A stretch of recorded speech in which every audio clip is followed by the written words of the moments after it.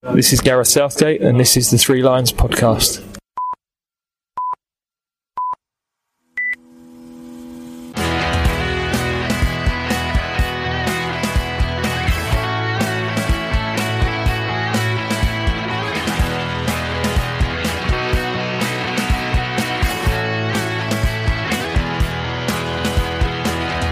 Hello and welcome to the Three Lions podcast. My name is Russell Osborne and this is an independent England football supporters podcast. As you know, it's a show that looks at all aspects surrounding our national football teams of all levels.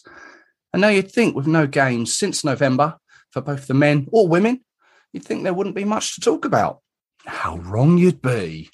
If you'd heard the last episode, which was the first of 2022, you'll know that we've kicked off our World Cup series for the year. And I'll be speaking with various England fans across the year about their memories, their anecdotes of following England on the biggest stage.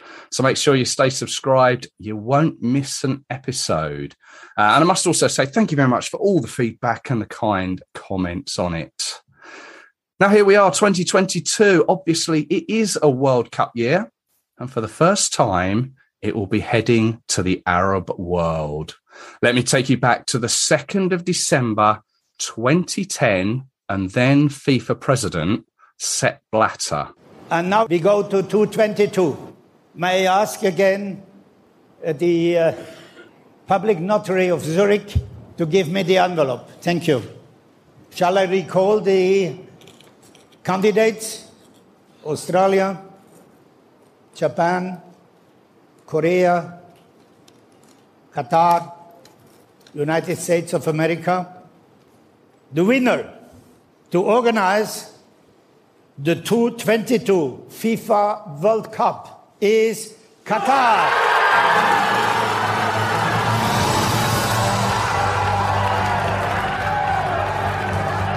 It was the first time that two World Cup tournaments were announced at the same time.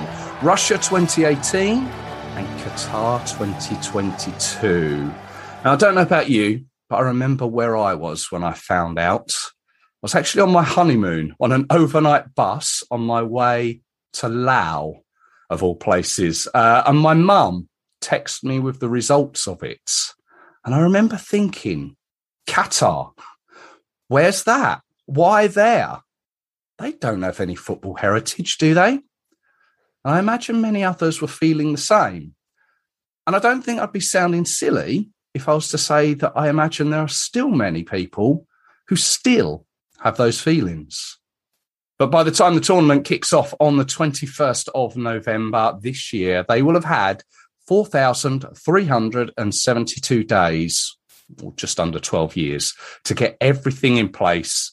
And throughout that time, it's received plenty of press coverage. And I don't think I'd be wrong in saying much of it has been a bit negative. But I've never been there. I don't know what it's like. But in that time, they've had the Asian Games of 2006. They have a regular cycling tour of the country. They have the annual Qatar Ladies Tennis Open. And most recently, the Arab Cup in November and December of last year, 2021. So it's not as if hosting international events would be anything new to them. So that Arab Cup, I want to mention that specifically because someone who went to that was Arsenal and England fan Arjun Vara. And so who better to speak to about his experiences with Qatar? And I'm pleased to say he joins me to talk all about it. Arjun, hello there. Hello there, Russell. You well? Yeah, very good. I'm very good. Yeah, I mean, you went to the Arab Cup over in Qatar. We'll talk about that in a moment. But yeah, perhaps just tell us a little bit about yourself. And you are one of the World Cup fan leaders. So perhaps maybe just explain that to us, how it came about. Yeah, no. So background, university lecturer in medical studies, but I love football and this summer, I think one of my friends in Block 109 told me about an opportunity to volunteer for the committee that runs the World Cup in Qatar. It was the fan leader role. I applied for it because thinking, you know what, I haven't given given back in football for a while because of my medical commitments, given the pandemic and everything. And I just, I got lucky and they picked me.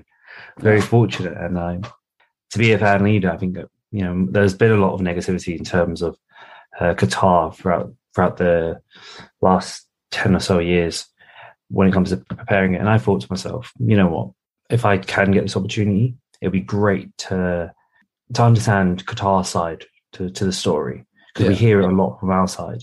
But if I had the opportunity to do it, it'd be great. And, I've been working with them since August of last year. So how many people do you know that are involved as fan leaders, and what does it involve? What do you do? Who have you met? So to be a fan leader, it's basically a global fan network. So it's fans all across the world. From what the figures they've told us there's about 400 of us currently. And the role essentially involves us as we're all part of football communities, really engaging with our football communities to promote football and make it more inclusive, as well as promote, the World Cup.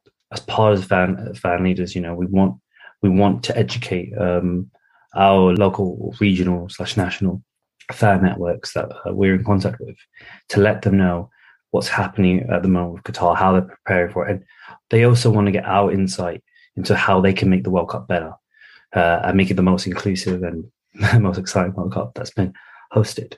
This involves, monthly, 3 to 4 week weekly meetings.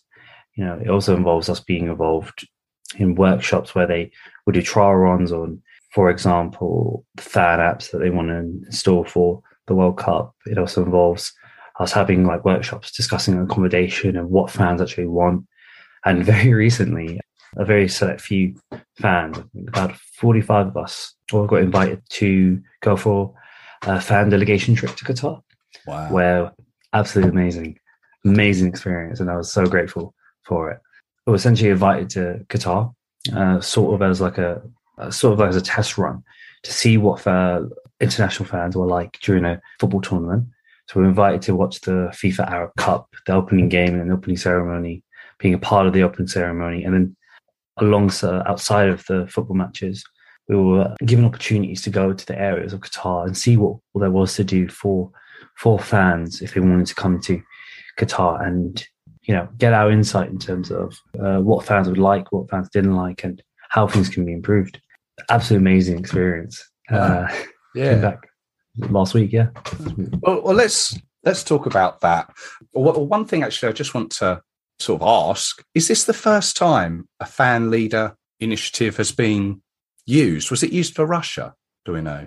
If I'm honest, I don't think it was. I wasn't, from my understanding, from when they spoke to us, they didn't mention any other fan leader initiative, and they said this was, I think for them anyway, they were saying, this is probably we want to get fans involved and engaged in.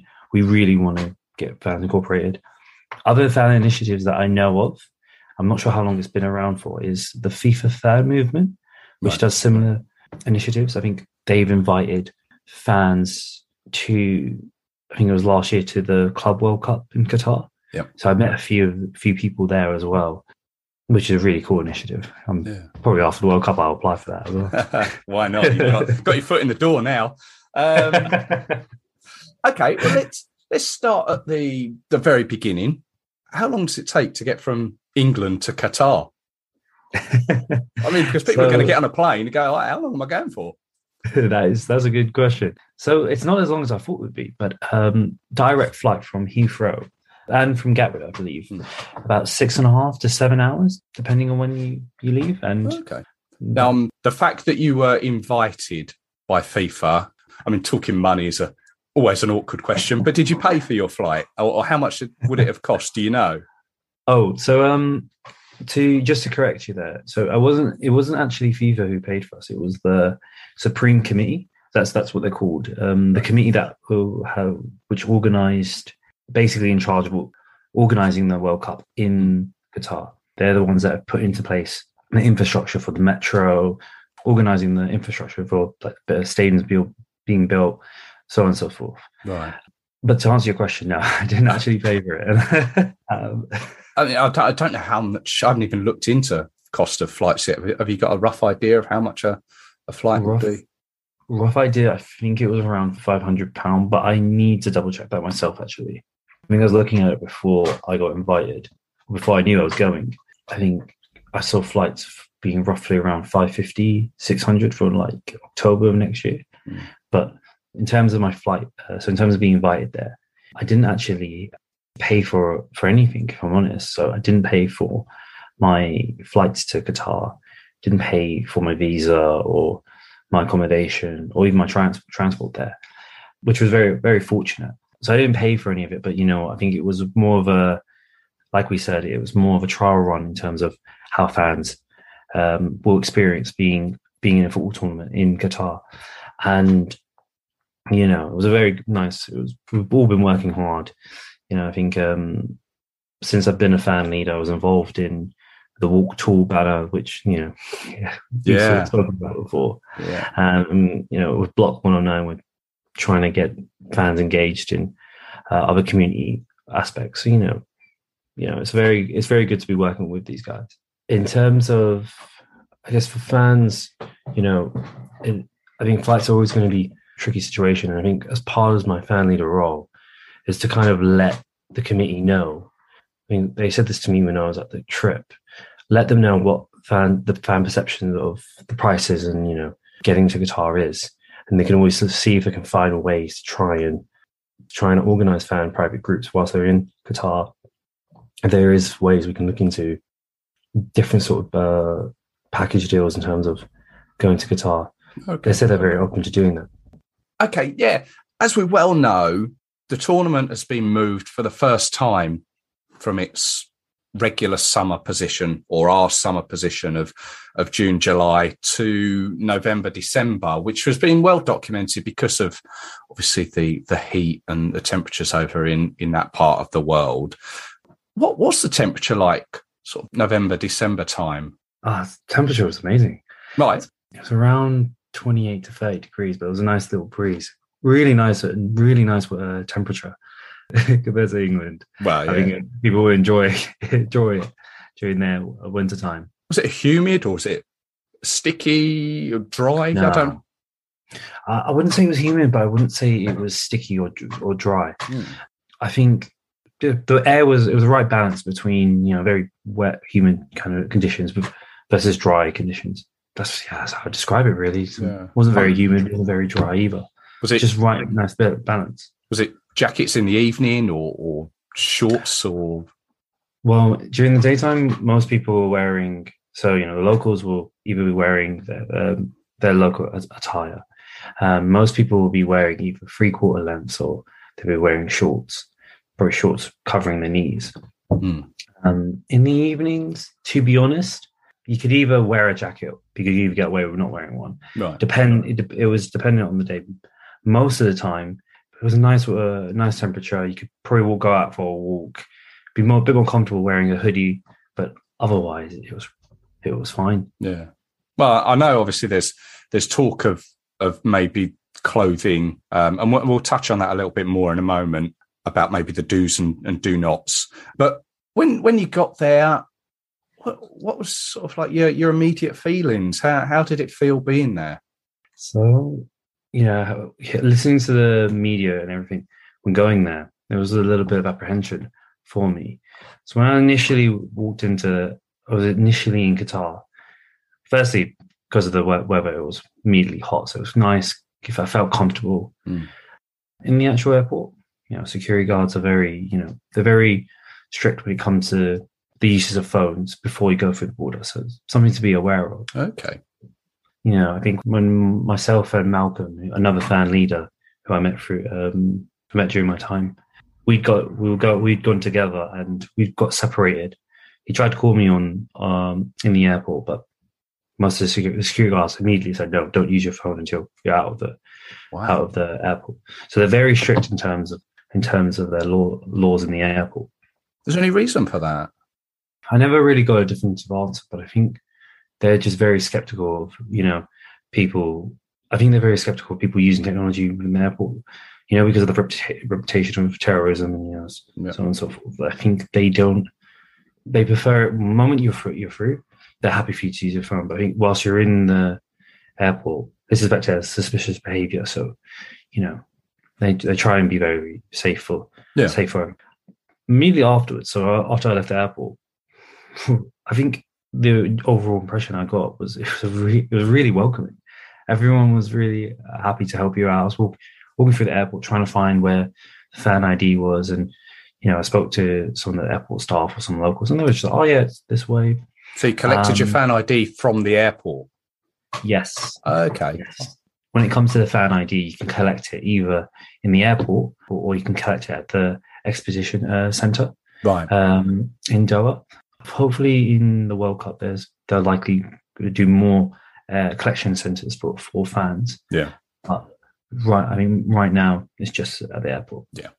So it was a really, really nice environment. I mean, I'd come in the evening time, didn't see as many people, but during the daytime, the next day, after meeting all the fans and other fan leaders, it was just a very welcoming sort of approach to all of us fans. Everyone wanted us to come into like restaurants or come see us, speak to us, and get our perspective on what it's like being a football fan in other respective countries. It was pleasant. I really enjoyed that. I mean, have you been to that part of the world before? So the only other place I've been to in the Middle East is Dubai. Right. I mean, if I compare, and I've been to Dubai prior to the pandemic. If I compare Dubai and Qatar, I would say they both have similar laws in terms of modesty and so on. But I would say people in Qatar were a lot more welcoming and a lot more friendlier. Okay. Whereas I think people in Dubai are a bit more cosmopolitan. There's still some lovely people there, but yeah. I got a bit more sense of community when I was in Qatar, and that was something I didn't expect that at all, if I'm honest, based on what we'd been hearing in the media. I was initially a bit apprehensive about how they would feel in terms of international fans coming in, but again, I think for me that was one of the most surprising aspects of it all. They love their football there. They love their football there. I think they're really excited about the World Cup. I've speaking to some of the fans, actually. They were saying how, in terms of the World Cup, it's an opportunity for places like Qatar or other places in the Middle East to, they want it to be a really good tournament. And they don't want to, I think for years they've been associated with negative stereotypes, whether it's, terrorism, whether it's war, whether it's,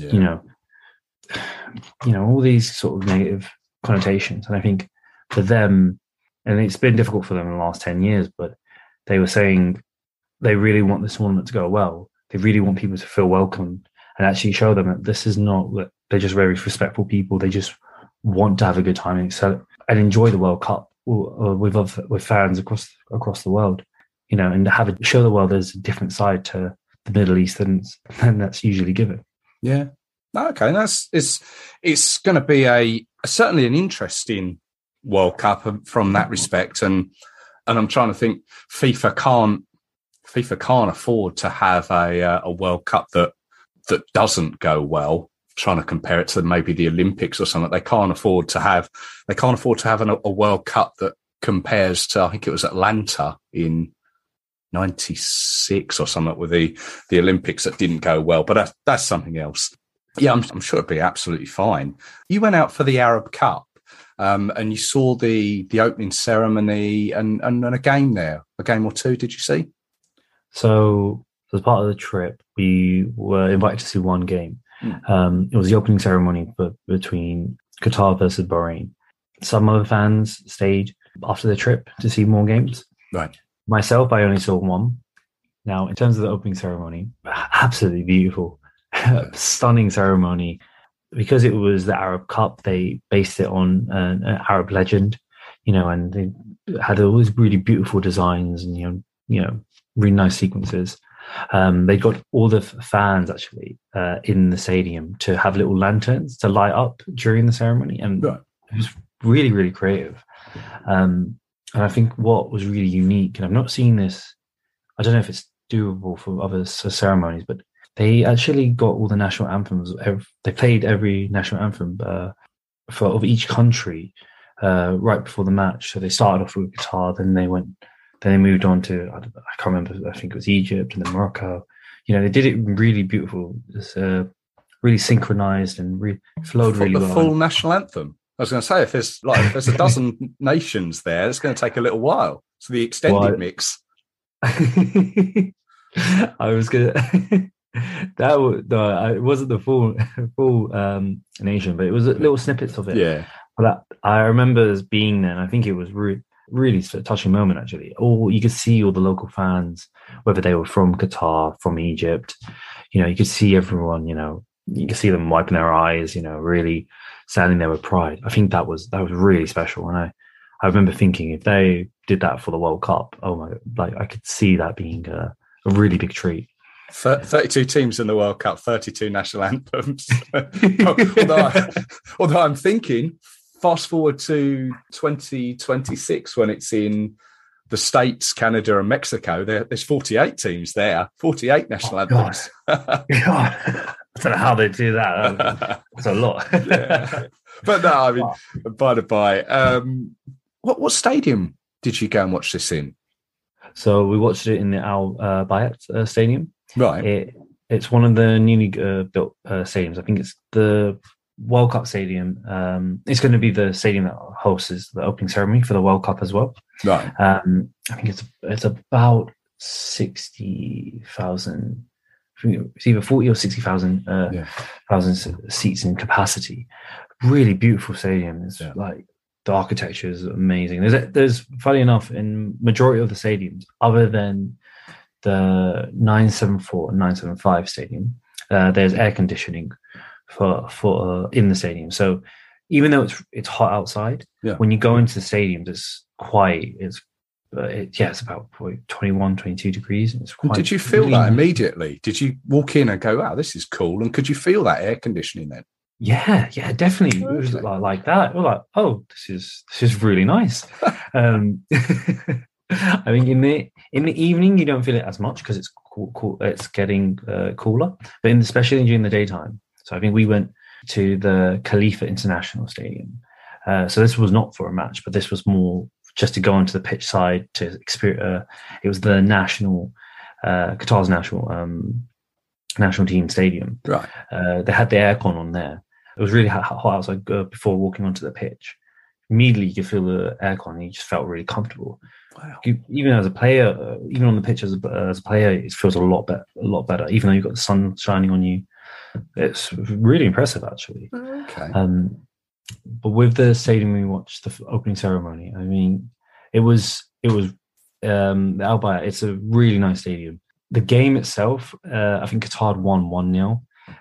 It was the first half wasn't great, I'll be honest. Like, people were doing the Mexican wave halfway through the first half. I was like, come on, you can't be doing that. But the fans, I would have to admit, they're a bit more conservative compared to typical England or European fans. That being said, when we were, as us fan leaders were screaming and cheering for Qatar and singing, a lot of the fans, local fans, were actually getting involved and they were enjoying it. I think I can see some fans. Two things I didn't like. One, in terms of the local fans, one of them put his fingers in his ear when we were cheering. Okay. So you're going to get some fans that probably don't like it or aren't used to as much noise. Perhaps a little bit intimidated by it? Possibly. Okay. I think that it might be that. I'd seen that. I was a bit surprised by that, given that some fans behind us were singing and jumping. Other fans, not so much. During the game, wasn't the best game, but even though Qatar were winning, I think we'd seen some fans leaving like half an hour early, which I've never seen in a football game before. Not unless you're 5-0 down. Yeah, that's true. I'm fortunate not to be at a game where that's happened. But I was really surprised by that, actually. Okay. If you're going to come watch, it's the first game, the Arab Cup. If you're going to watch your team, watch them. Fans left earlier than expected, but they're more conservative, a bunch of fans. But when Qatar scored, there was no one sitting down. Everyone was cheering, celebrating. It was pretty cool. I did see a few of the Arab Cup group games, and sort of the stadiums were half empty. And I'm thinking, I mean, I'd like to think that obviously the Qatar games that involve the national team will be full, but I mean, we're talking at the moment, we don't know all the teams that are qualified, but I'm just hypothetically thinking perhaps if, I don't know, Norway were to play Australia, would that encourage a full stadium? Do you think there's going to be stadiums in the World Cup, matches in the World Cup that are played in front of maybe half-empty stadiums? It's a very good question. My honest opinion is that there is a risk of that. Yeah. It depends on if, like we spoke about earlier with the tickets, it can be quite expensive, and it really does depend on whether fans are able to get there or not. You're right in saying there are some games at the moment where there's not as much fans. I mean, there is some hope that fans who aren't supporting teams such as Norway or Australia, for example, teams who are outside those countries will come and see those games. Yeah. More the locals, from neighboring countries will come and see. I think that was one of the things that helped fill up the stadium in the Qatar versus Bahrain game. But there is a chance that could happen. Yeah. I think the committee are trying to improve inclusivity in terms of getting fans to come and feel like they can come. Yeah. But no, you're right. There is a risk of that happening. Now, just regarding the stadiums, well, I know all the stadiums are within I think, is it like a 40-kilometre radius or something? Yeah. And one of them or two of them are made of container boxes. Was this the stadium that you went to? So this wasn't the stadium I went to. I know some of the fan leaders had gone there. So that's the stadiums you're talking about is the 974 and 975 stadiums. They're the ones that are without aircon, so they will be a bit more hot on the match days. But from my understanding, when speaking to the other fan leaders, it was easy to get to those stadiums. It was nice, really good infrastructure. I mean, the purpose of them is, they've built these out as ship containers because after the World Cup they may not be used. So it's good in terms of sustainability. Good to deconstruct them and use the space there for more community projects afterwards for more sustainability. But no, I didn't go to that one, but I'd have loved it. Yeah, no, it's certainly an interesting idea, and you say like the sustainability of them. If they're like Lego bricks, just put them up, knock them down again. Because I remember going to the 2010 World Cup in South Africa, and some of the grounds there, I think, they're just white elephants now. And I remember going into one; it was right in the middle of nowhere, thinking this can't be sustainable. But yeah, we'll find out as in due course, I guess. I was going to say, well, I think what's really good about this World Cup, you mentioned it before, so within a 40-kilometre radius. What's really good is they're all very relatively close together, easily accessible via the metro. So I was talking to some of the fans about this. What's really good about this World Cup is you can jump on the metro. It's relatively quick, become very regular, and it's not that expensive. And if you've got a match ticket and a fan ID, it's free travel for fans. Oh, okay. And you can jump you can go from one station to another, and it's all interlinked, similar to how the London Tube setup is. It's a big circle line, is it? Pretty much. You got your circle line here, you got your central line there. The only stadium that's not got a metro station next to it is the stadium that I went to, which is the Al Bayat Stadium. So how did you get there then? So we had to take a coach from our hotel to the stadium. Now, for the actual World Cup and currently for the Arab Cup, they've got shuttle buses from other areas of the stadium, other stadiums, to take you there. My only sort of concern when I was traveling to the Al Bayat Stadium was in Qatar. I should have mentioned this before, but in Qatar, in order to travel around Qatar, you need to either take a car everywhere. Walking from one place to another is probably it's just not going to work. Everything is like a half an hour to 40-minute walk and you're not going to want to walk in that heat. No. Ubers are relatively cheap. They're really affordable. Like I think one Uber for like a 20-minute ride was like £3 for me. It was proper good. But what I noticed when we went to the stadium, the coach, was there's a lot of traffic because everyone's driving around, because the locals are driving from one place to another, especially getting to the stadium. So we left to get there for about 2 hours earlier. But even as we were approaching the stadium, there was a lot of congestion and a lot of delay. Though we got there in a decent time, I just remember thinking, if you're going to travel to this stadium, especially closer to kickoff time, there's going to be a lot of traffic and congestion. People are going to be trying to get there very last minute. Right. So for any fans that have games there, it's really important to, one, be aware of the shuttle buses. Two, if you're going to organise your coach, organise it to get there a bit earlier. Probably, I'd recommend an hour and a half at least earlier, just so you're there. You can get your flags sorted out, and just be conscientious of the locals and the fact that they're going to be trying to get there as well. And it's going to be a lot of traffic congestion. Yeah, absolutely. Okay, that's interesting to know. I've got plenty of things I want to talk to you about, and they are in no particular order. So, but in order to get into a ground, you're going to need a fan ID, and we did mention that you've collected that from the airport. But coupled with that is the visa. Was it all straightforward in getting that? In terms of the visa, they sorted the visa out for us. That being said, looking at the visa process for myself, it looks relatively straightforward. You apply online. Now, the fan ID. For those that went to Russia, just to explain, these are the lanyards that were around your neck. Is similar to that? Yes.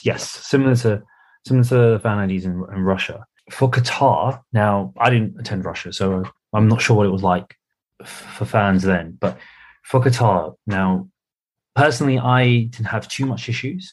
Had a few hiccups here and there when applying for it. But the overall consensus when it came to applying for fan ID, the Arab Cup amongst the fan leaders, was that it was very tedious. It was very, very difficult for a lot of fans. So essentially, once you've got your match ticket, you can apply for fan ID. You passport size photo, your COVID vaccination certificate. Just so everyone's aware, you need to be vaccinated to go to the World Cup this year. Right. They want proof of vaccination and proof of negative PCR. But going back to the fan ID, they want all this evidence, and you upload it on the website. Personally, for me, I had issues with the format of my passport photo, and one of my colleagues had to take a picture of my picture on his phone, because screenshot of it on an iPhone, it's not a JPEG format. Okay. So he had to take it on his phone, then email it to me, save it on my phone, and then make sure that it uploaded onto the fan ID application. Bit of a kerfuffle, but in the end, it worked.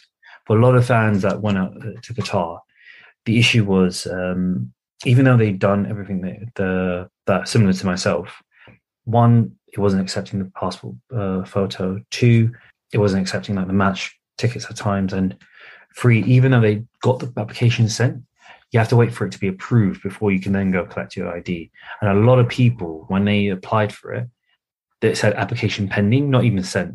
And so as a result, it was match day, and no one had, I think half the group didn't have fan IDs. And it's like, right. How are they meant to get into the stadium? And it was really stressful, actually, because it's I think in terms of a group dynamic, a group of fans, when half the fans don't have the ID sorted out, it can be a bit of affect the dynamic a little bit. I think the key there is if you are planning on going, then you need to get that sorted out. And it needs to be one of the very first things that you do. Exactly. That's 100%. They reassured us when we were there in Arab Cup. Again, it was a trial run that that's gonna be brushed up, that's going to be sorted out. But for fans who are planning on going to Qatar, 100%. Once you've got your ticket, just apply for the fan ID straight away. And then if you're going to collect it at the airport. Just get it over and done with. Because if you're going to collect it in Qatar itself, what you end up finding is and this is what happened to a lot of fan leaders whilst we're out there, is if you try and collect it in Doha, in one of the centres, there's going to be local fans from all across the Middle East trying to collect their ID. You're going to be there for like a good hour or two, and it's just save yourself a hassle. Exactly. You mentioned COVID there, that everyone who's going needs to have to be jabbed and to have negative tests, and that is there for England fans that have been to previous away games towards the end of 2021, they had to look at overseas COVID applications or whatever. Is there a Qatar COVID app or something that needs to be looked at as well? Yes, there is. Thanks for reminding me. Whilst I don't know what the COVID restrictions or COVID rules will be like next year, for us, what we had to do is, get a pre-departure PCR sorted within, and this is important for fans to be aware of, within 72 hours of the arrival time in Doha. So make sure it's 3 days from that time you arrive in Doha, not from when you leave the UK. You have to also download an app called Ehteraz. The app itself doesn't work in the UK. It's only activated when you're in Doha. Right. So you need to go onto the Qatar website, pre-register for the Ehteraz app online, and it will give you a document saying that you've been pre-registered and approved for Ehteraz, and you need to print that off. And then so when you arrive in Doha, you show them that document, and they'll let you go in. If you then have that, so if you have that, you then need to get, in order to make sure it's activated properly, if you have a mobile SIM card in Qatar, the Ehteraz will end up activating. So you just log into the Wi-Fi. Ehteraz ends up working as sort of like a COVID app, similar to the NHS app, where it shows evidence of, and it's a live app as well. So shows this sort of green QR code verifying that, you're COVID free. In order to maintain it, you need to have Wi-Fi connection, and also in order to get around Doha, it's better to have Qatar SIM mobile. But yeah, you need to make sure you've got the pre-registered with the Ehteraz app beforehand. Download it.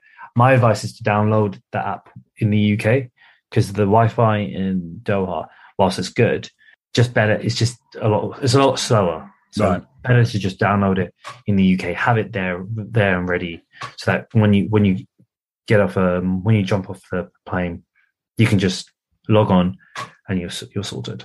Fair enough. No, it's good to know. And obviously we're talking well ahead of the World Cup here. So, I mean, this is how things are at the moment. Obviously things may change. Another thing, I mean, myself having been to previous World Cups, there are some key things that people want to know is obviously how much is it going to cost to get there? How much did it cost to be there? But accommodation is always one of the things, like people go, where am I going to stay? Blimey, have you seen the cost of that? And that sort of thing. There's been a lot of things in the press, I know, about the accommodation in Qatar. I've read of cruise liners being lined up along the coast and those being used as accommodation centres. I've read of the people of Qatar have been in contact with the organisers of Glastonbury about how do you put tents up in the desert and that sort of thing. Obviously, there's Airbnb as well, and there's general hotels in the region. What did you find out, and what do you know about the accommodation over there? What were your experiences? In terms of accommodation, so when working with the committee, so there's a variety of options. So like you mentioned, there is going to be some like cruise ship kind of options, a bit more high market and a bit more expensive, all inclusive, includes alcohol and, food, accommodation for the fans. But it is going to be a bit expensive. They have introduced Airbnbs, and they are introducing more cheaper options in terms of hotels. So I think the hotel we stayed at probably cost about, though we didn't pay for it, probably cost about like £200 to £400 per night. Very expensive place, but it was one of the top 10 hotels. So we were treated. Weren't you? Yeah. When speaking to the locals, about what is available, my impression was that there's a lot of new hotels being built because of the limitations and sustainability of building all these hotels, they haven't built loads of hotels, which will then end up being bankrupt afterward or going out of business afterwards. But the new hotels that are being built are very, very good standard and very affordable. How many hotels are at affordable price, I can't tell you exactly. On top of that, they're also thinking about doing like these fan zones. So from our impression, they wanted to create sort of like, it doesn't surprise me, there's talks about Glastonbury. They wanted to create this sort of like festival kind of feel for fans, right? Where there's these little mini camps where you can buy alcohol, you can go and socialize with fans across the globe in these tent little areas.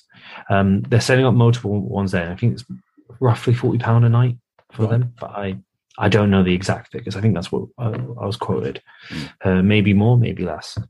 One of the other fan leaders I was speaking to also informed me that there might be potential for fans to stay with actual local families. Oh, like homestays. Yeah. Nice. And I think, again, don't quote me exactly. I need to double check this in my next meeting with the committee. There might be potential that might be for free, not they may not need to pay. And so that is a really good option for fans. How readily available that is, I'm not too sure. But I think the committee have a link. It's called the accommodation portal for fans to register their interest. And, as long as you let them know what games you're planning on going to and, what you would like, fans can register their interest in terms of accommodation and get email updates to when these options are available. And I think the plan is to not release all the accommodation options straight away, but release it majority in batches. That's what I know so far. Well, there was a word there that you mentioned that is key to many an England fan: alcohol. Now, it's a ritual, obviously, of a match day for England fans is to get a beer or two in before the game. Obviously, it's not the ritual of other parts of the world. Obviously, the Arab world has its own rules with regards to alcohol and the consumption of it, where and whereabouts. What do you know about beers and alcohol over there? What was your experience? So this probably will surprise people, but I actually got drunk twice when I was playing guitar. So it's definitely durable. So in terms of getting alcohol, so first things first, and I know a lot of England fans are thinking this, don't bring alcohol via duty free into the country. That's not allowed. Right. I think they will search your bags and take it away from you, and you just don't want that issue. No. I think in terms of the committee, they are very open to people having to drinking, and they're very open to the drinking culture in Qatar during the World Cup. Now they have very strict laws in terms of drinking, so they don't like, because they're a country of Islamic faith. They don't want people drinking in public. They don't want to see people drinking. But when it comes to alcohol, most hotels and bars sell it. They prefer you to drink inside or privately, as opposed to just drinking in the streets. So there's not going to be people. If you're jumping with a bottle of vodka or a can of beer on the streets, you're asking for trouble. Right. Don't do that. Don't do that at all. But if you want to, and I think this is why they designed the fan zones as well. But if you want to just have a drink with local fans who are allowed to drink, or just fans across the globe in like a pub. I think there was an Irish pub. One of the fan leaders had gone to. I'd gone to one of the hotels across the road. We also ordered loads of Peroni on our last night in the hotel. They don't really mind you drinking as long as you're just not going out and just getting plastered on the streets and feeling sick. And as long as they don't see a bottle in your hand, they're pretty okay with it. I guess in terms of the nature of the locals, they're quite, again, like I said, they're quite reserved and conservative, very welcoming. But if you're going to smell like beer and you're going to be slurring your words in front of them, they're not going to like it, and you are going to get in trouble. So just moderate yourself when you're around local areas. Outside the stadiums and fan zones, I think it would be ideal chance for everyone to just have a massive party. I think when I was there for the opening game, they had like little stages for music, and a lot of the local fans who came, they were dancing and singing, and I can imagine, given especially with the fan zones, a lot of the fans will be able to drink and dance and have a really good time there. Okay. In terms of pricing, yeah. Now in the hotels, it was it is going to be a bit expensive, so it's probably about like £9 to £10 per bottle. It's not ideal, but it's not as it's not easy. What it is. Yeah, it is what it is. Local supermarkets when I went didn't sell any alcohol, right. And the stadiums didn't sell any alcohol either. I know that in the fan zones, the committee told us that bottle alcohol was going to be about £5 to £6 per bottle, so it's not too expensive. I don't know if this will actually happen, but for what we've been told as the committee is that for the stadiums for next year, it will sell beer as long as fans are sensible with it. It should stay.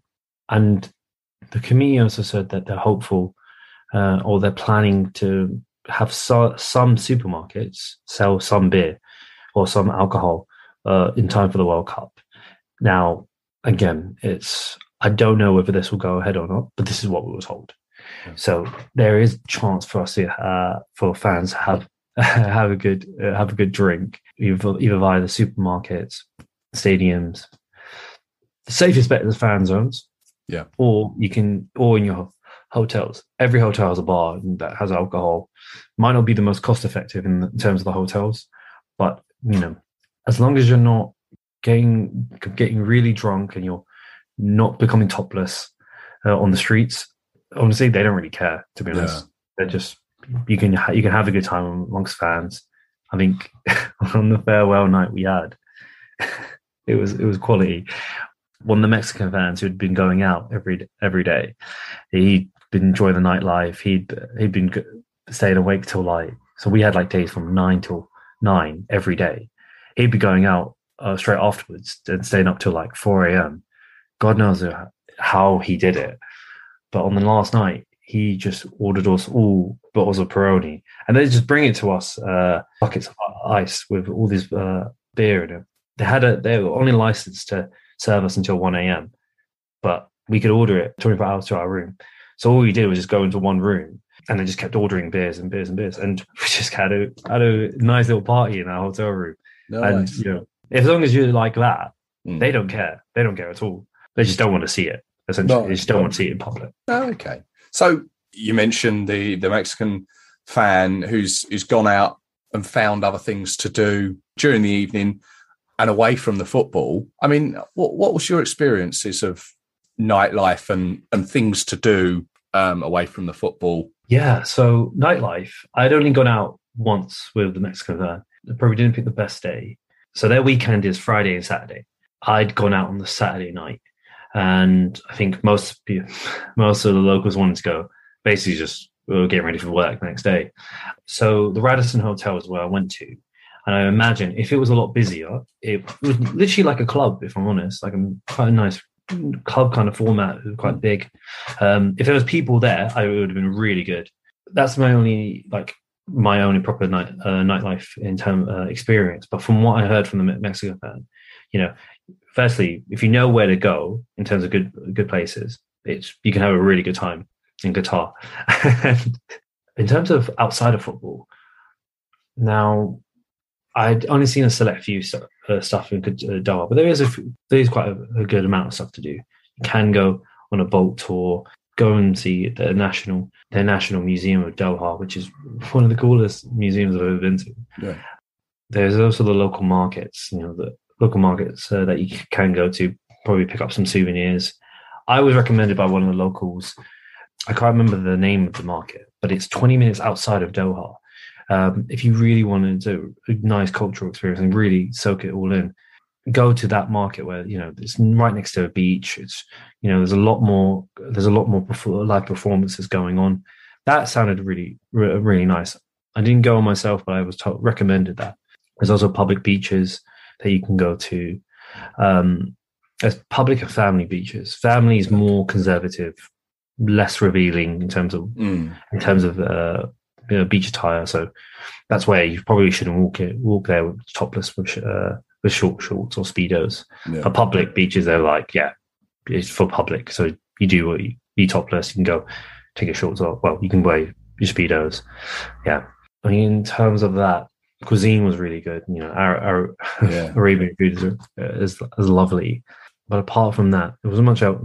If I'm honest, there wasn't much else that I recall that we did other than the football-related stuff. Okay. And that.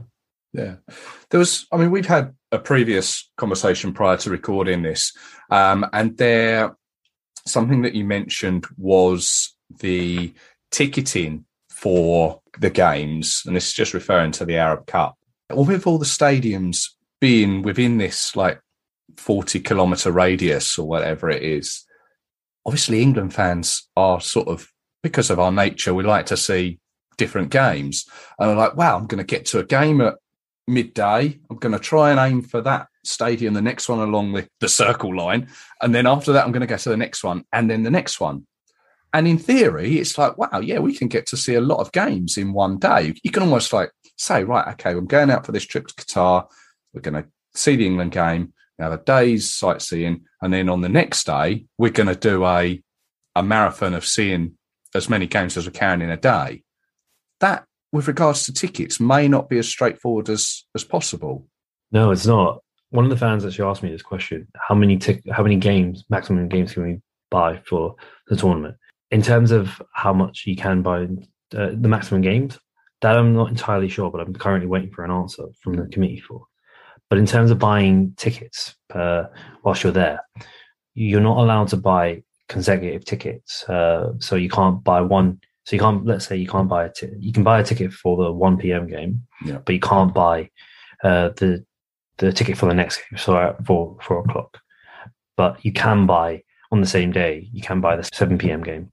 If you wanted to attend all the games, you need two fan IDs in order to do it. Right. Where one person is buying the ticket for his group, then the other person is buying tickets for the next game for his group. So, for example, for me, I'm buying the 1 p.m. and the 7 p.m. tickets for, I don't know, a group of 8 of us. You can buy maximum 8 tickets per game, whereas you're buying the 4 p.m. and the 10 p.m. tickets. And that runs over the next day as well. So if there's not a 10 p.m. game, you'll probably be buying the 1 p.m. tickets. Okay. I'm not entirely sure why they've done it like that. I'm not sure if it's been the same for other tournaments, but I suspect they just want to ensure that most fans can go see the games. Yeah, I suspect it is because, I mean, say Russia, you couldn't get from St. Petersburg to Moscow within the same day to watch games on the same day. I wouldn't have thought. Perhaps it is just to maybe give that sort of flexibility to everyone. I don't know.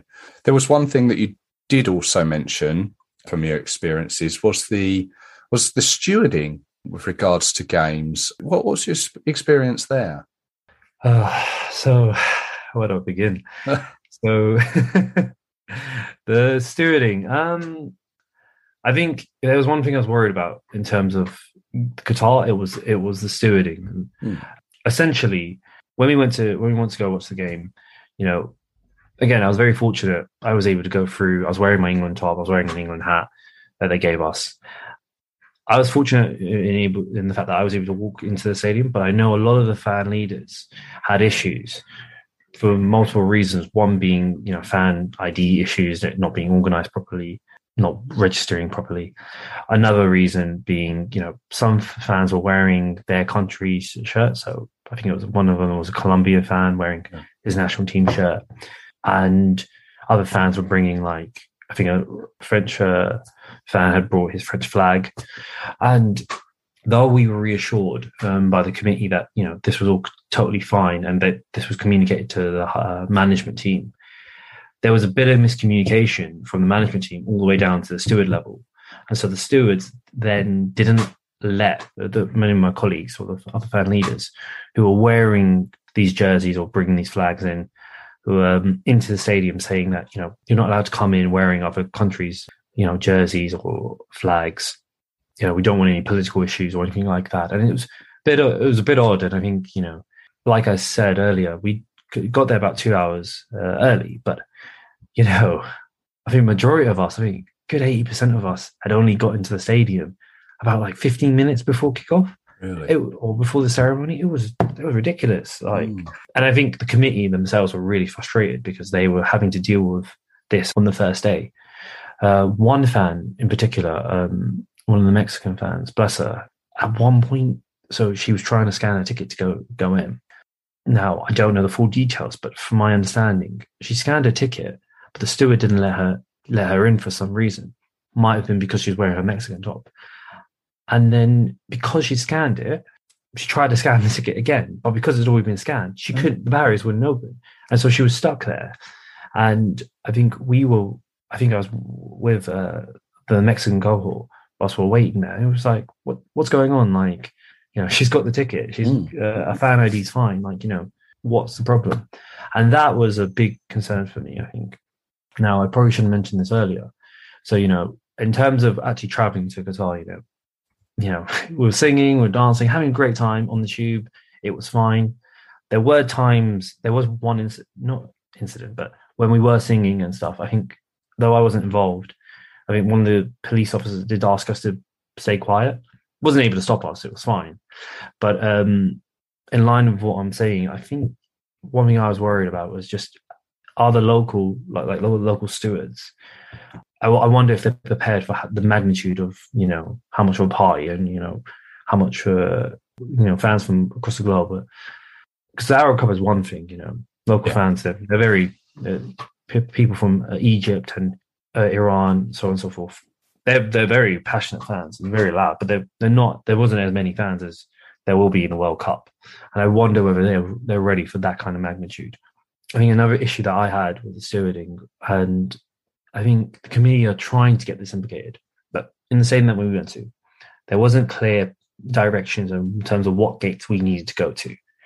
When speaking to the stewards, bear in mind, this is their first tournament, so they don't know the layout as well. Yeah. So, go give them benefit of doubt. When we asked them what gate we needed to go to or where we need to go for this, for example, gate 18, they sent me to the other side of the stadium, but I went to gate 6. I was like, well, this is not.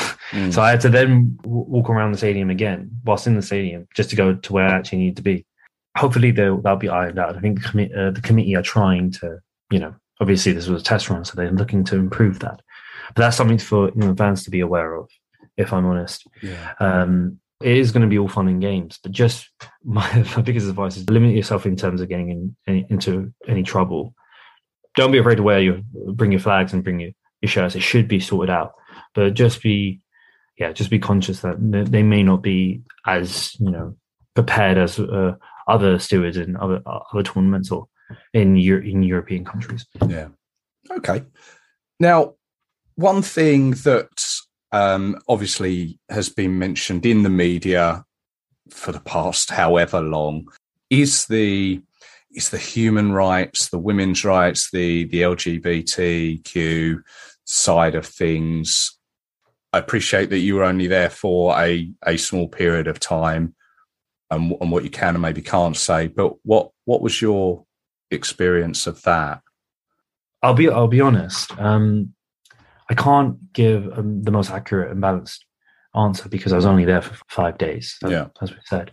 But my experience was, very welcoming country.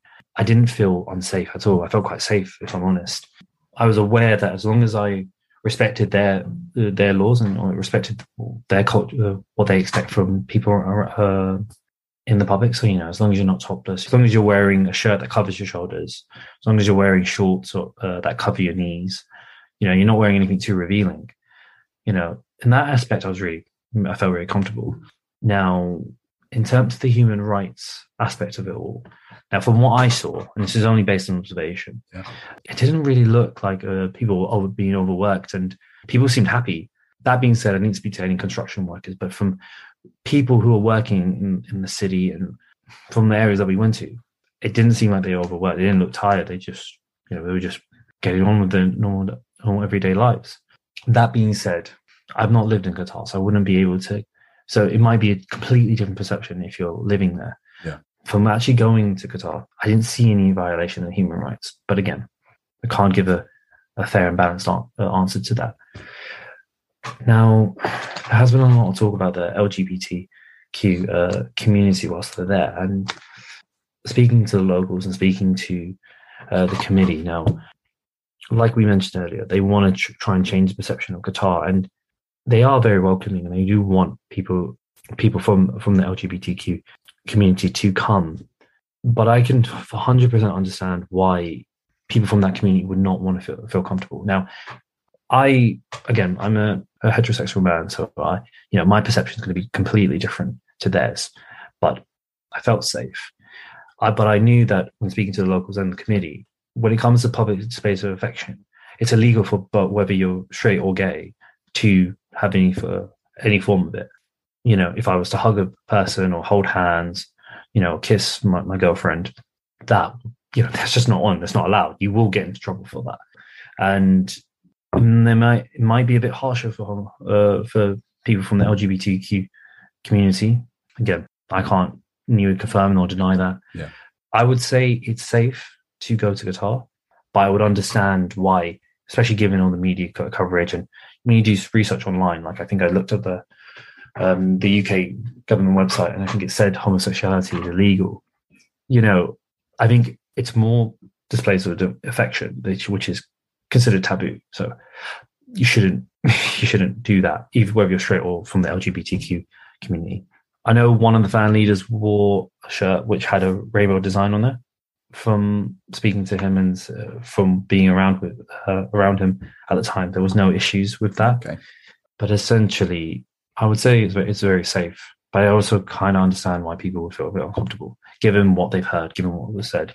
I would reassure them that it's safe, but there are going to be people who don't feel comfortable with the fact that they can't fully express themselves, they can't fully do what they can. And in that regard, if that makes you feel uncomfortable and you don't agree with that, then by all means, don't jeopardize your own values and your own security just because Qatar. Yeah. They are welcoming, they are friendly, they do want people from all walks of life to come. Ultimately, it depends on the individual. Yeah. How they feel. No, I appreciate that. No, that's good to know. And the main thing is regards to everything that we've spoken about there, be it the accommodation, be it tickets, obviously the COVID situation and the alcohol, is do your own research, do it early and that sort of thing. Because there's a phrase there, something about being prepared or something. I don't know, be a Boy Scout, be prepared. Exactly. I was going to say, in terms of the reports for the human rights stuff, so this is what they were telling us. There's this famous figure, 6,500 migrant workers that have died, and this has been over the last 10 years. And I think they were telling us that, firstly, the information that was given in terms of 6,500 workers in the last 10 years, it's not solely based on the construction of the World Cup stadiums. It's not. I think they found that they only found 3 people who'd actually died based on the construction of the World Cup stadiums. It's just a general figure that's been branded around and stigmatized towards the World Cup, and right. People think that's associated with the World Cup. It's actually just migrant workers in the last 10 years.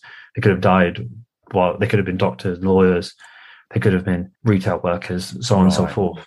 So it's not just construction workers. That figure is not just construction workers. It's all migrant workers. It could be people from India, from someone like myself going and working in Qatar and living there for a bit and sadly passing away. I think there's a lot of frustration in regards to people in Qatar in that regard. Whilst I'm not saying it's perfect, they know this. They know the treatment of the construction workers is not perfect. And they're doing, from what they've told us, they're doing a lot of work to try and change that perception and try and bring the proper infrastructure in there. It's not just unique to Qatar in terms of the treatment of construction workers, but it is something that they're actively trying to improve on, and they have made some changes in the last 10 years, and they hope to continue that post World Cup. I was just going to say, always do your own research, look into it. But from what they've told us and from what I've heard from the locals, they have made strides. The Qatar of 10 years ago is different to Qatar of now. and they are honestly trying to educate everyone around them, to create a more welcoming environment, whether that is in terms of human rights, the LGBTQ community. That's the insight I can give. But again, do your own research, and if you're what you feel comfortable with, go with that. Gain your own knowledge in the situation and see what you can find. Yeah, no, absolutely. AJ, it's been really wonderful to speak to you. Let's finish on a positive note. I mean, you've given us plenty of positives throughout the whole conversation. England going there, England fans going there.